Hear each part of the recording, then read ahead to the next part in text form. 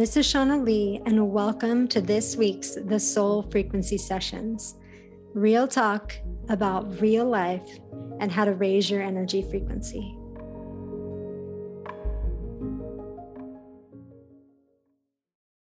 This week, we're going to be talking about innocence. And I've been thinking about this quite a bit, like definitely throughout the past year, but even before that. And it really comes from my relationship of watching my son grow up. And,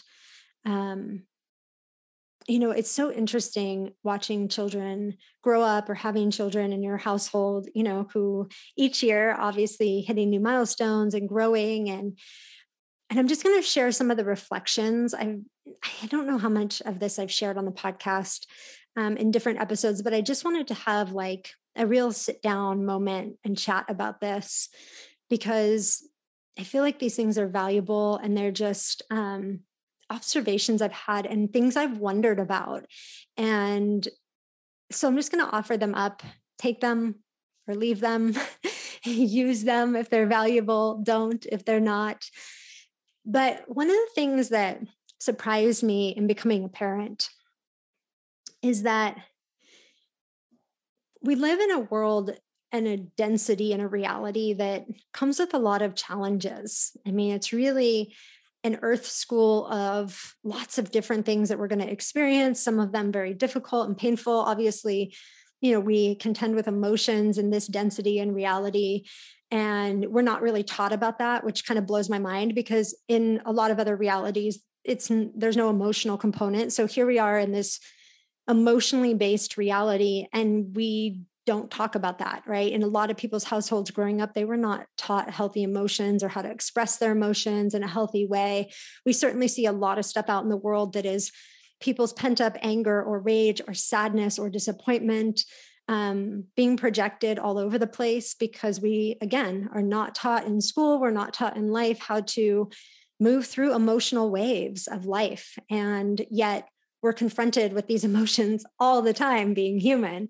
So it started, when Jameson was young, and they talk about the terrible twos and terrible threes even, and all the temper tantrums and things like that. And I thought about like how frustrating it would be to be young. Like I remember when he was born, he was so frustrated that his arms and legs didn't work in the way he wanted to. Like I could just read it all over his face. Like he was like, okay, so I've come into this body and I can't walk and I can't, do this and I can't pick things up, when he was a small baby. And he just seemed generally frustrated about that. And when he finally was able to walk, I think he walked at like 10 months or something, he was so happy. Like you could just see his face was like, oh, thank goodness this machinery works. Like, this is amazing. And the happier he got as he was able to, learn more skills and use his body in different ways and use his mind in different ways and things like that. And so that experience made me think like, well, I wonder if it's just very frustrating to not be able to have yourself honored and heard and respected. Because typically, if kids can't verbally express themselves, like how do people know what they really want and need? It's, everybody who's had a small child, a baby, is like, you're constantly trying to figure out like, what's this cry about and what do they need here? And how do I figure this out? So instead of thinking about what was frustrating for me, I was like, that must be frustrating for them to not be able to get their needs met exactly when they need them, because they don't know how to express that so that adults can understand. So it got me thinking like, I want to give him the words for his emotions as soon as I can. So I started teaching him, when he was frustrated, what that looked like and what it looked like when I was frustrated. So if I was ever frustrated, I would say, mommy's frustrated. So he could feel that energy, that particular energy, because every emotion is energy. And then he could understand, oh, that's frustration.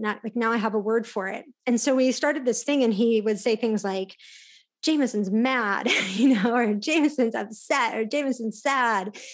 And we really made it through like, the twos and threes in great communication. And there were two parts to that. Like communication needs to be spoken and given, but it also needs to be received, right? So I was really like keyed into like receiving his communication, not just thinking what was easiest for me or kind of blowing it off, but going, okay, if he's like going to show up and really communicate, then I want to be able to receive that. So we had this great line of communication. And it was really funny because at one point in time, he like threw this little Matchbox car across the room. And I told him, it almost hit me. And I said, Jameson, if you throw that again, I'm going to have to put you in the thinking chair. And so I had never done that before. I had just heard of the thinking chair, but I had literally been scared by society that if I didn't, have some sort of like discipline thing like the thinking chair, then, my child would be unruly and I don't know, not get into college. And how extreme like the whole fear thing goes. If you don't get on this now, you're just going to be in trouble. So at that time, I still was like, all right, well, we have to have some, alternative for this. So I said that, and he kind of looked at me strange, and he went over and he got the car and he picked it up and he threw it again. So I was like, okay, mommy's going to put you in the thinking chair. So I got this little chair and I put him in the thinking chair, and he was so upset. He was crying. And I said, you have to stay for 10 seconds. And then I explained to him like what was unacceptable behavior, and that, the car, I think the second time the car actually hit me and it scared me. And so I explained the whole thing to him, and he hugged me afterwards, and he just looked at me and he's like, no thinking chair. And still to this day, he's 9 years old now. He's like, remember that one time you put me in the thinking chair? And he's like, I knew that I would never go there again. Like he was just like, he was not having that. Right. So like the thinking chair was a one-time thing, but he learned, what I mean, the importance of like this communication that we had with each other. And so it was really interesting, like on a couple, like it was interesting how much that impacted his life.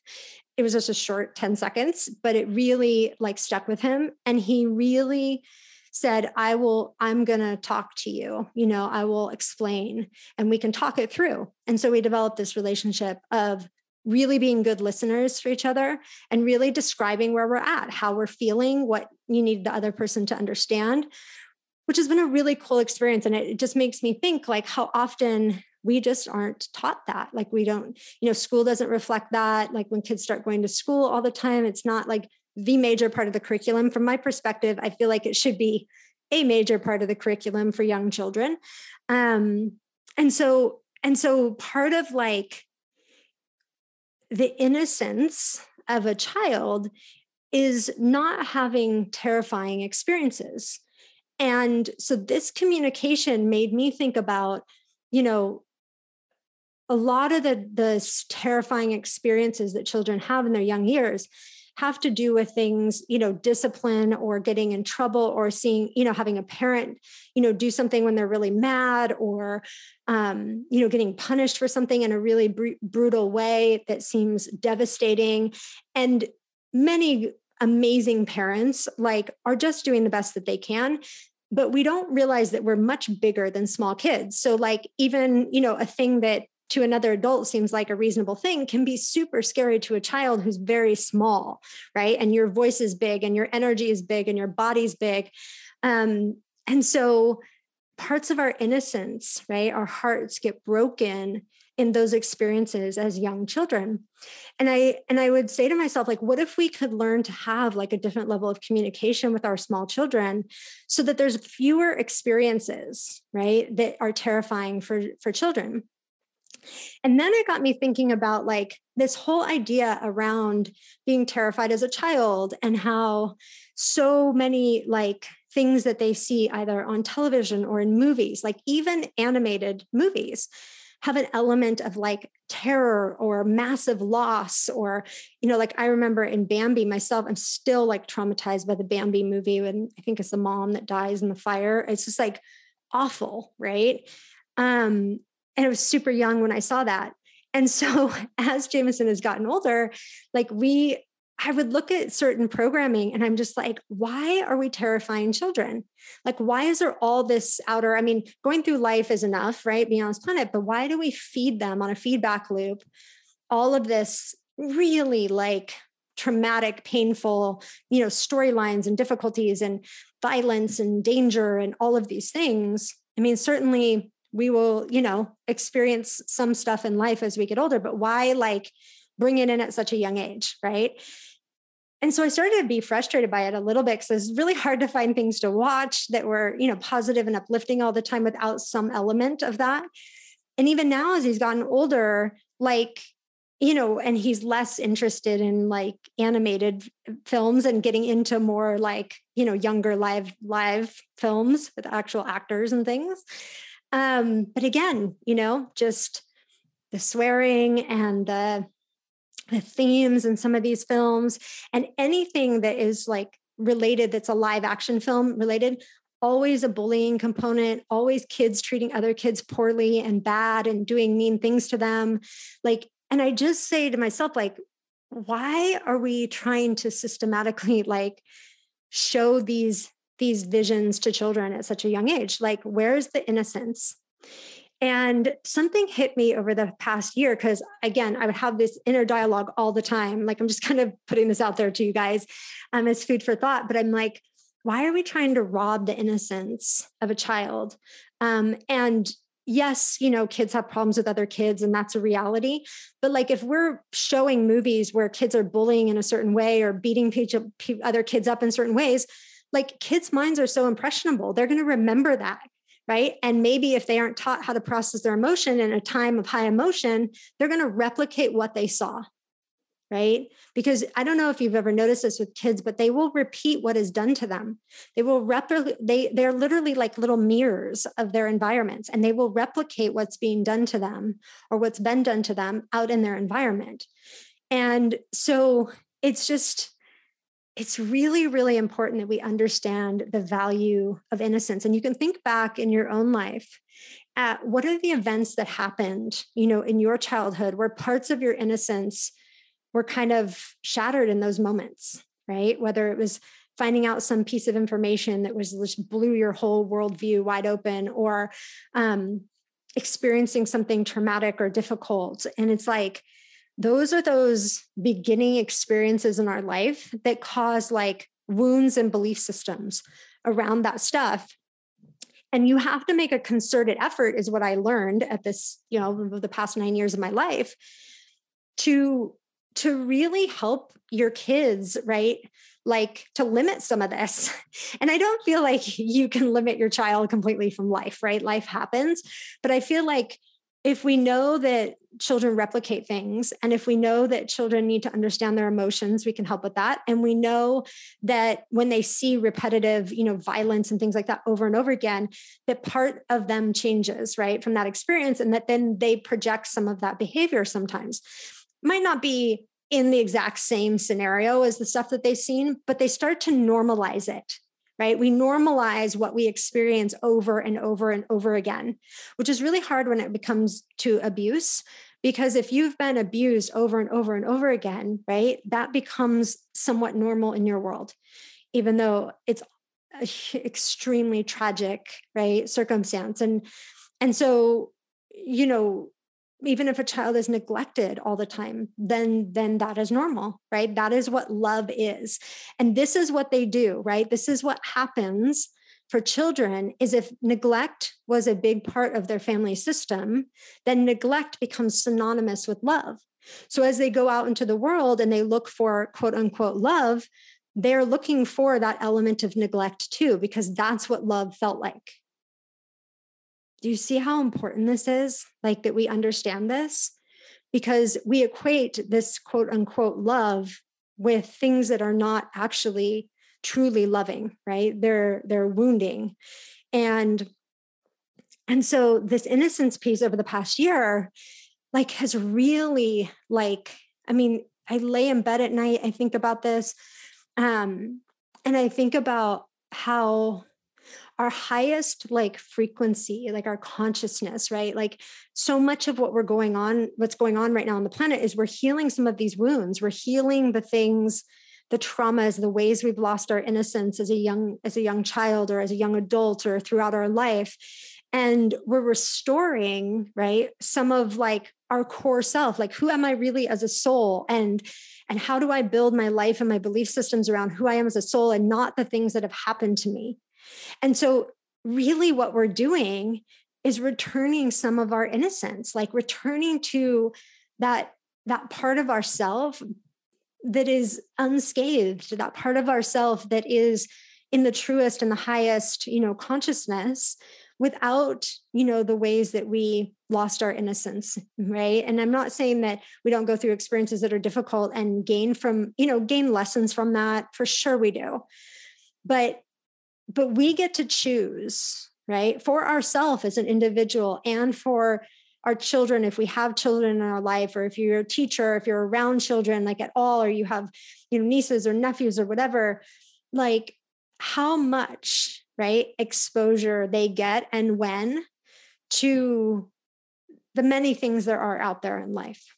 And because we build most of our belief systems between the ages of 0 and 7, but really 0 and 10, let's say, like those are some very important years, right? To nurture and teach children about their emotional selves, and to teach them principles and values that they will carry with them, that are, whatever you feel as if you're a parent, is valuable lessons for them for life. And I think that in my healing journey, as I've reflected on all of this, like what has happened for me around innocence is like a softening of my heart to remember like how I was as a child, like that innocent child that I have still inside of me, who was so kind and so loving and so open. Because there was a part in my life where so much had gone on in my life and my reality that my heart was closed,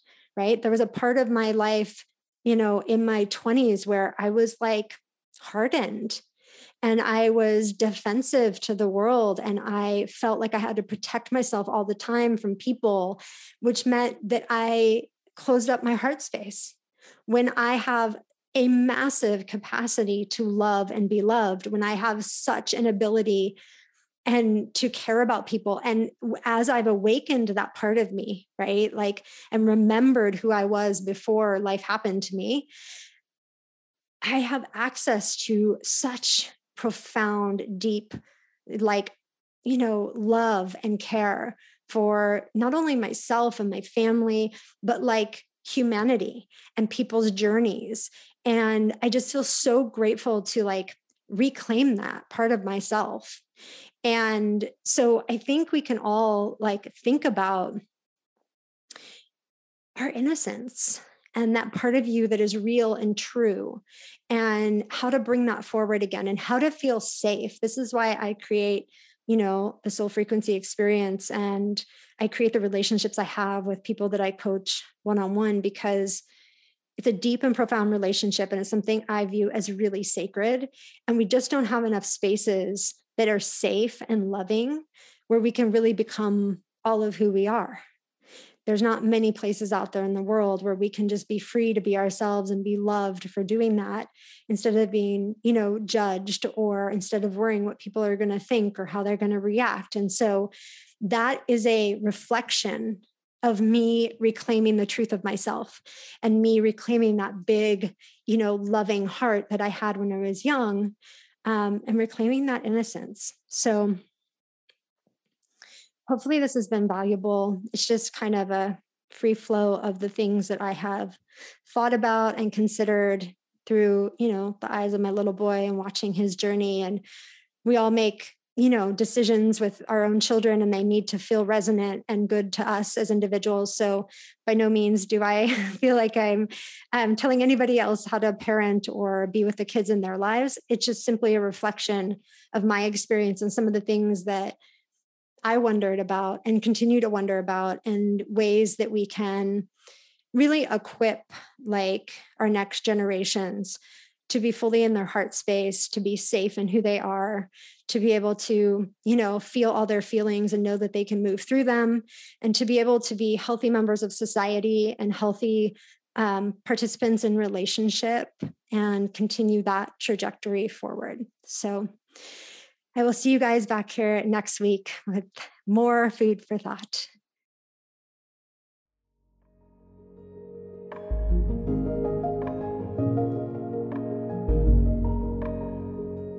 I'm Shauna Lee, and you've been listening to the Soul Frequency Show Sessions.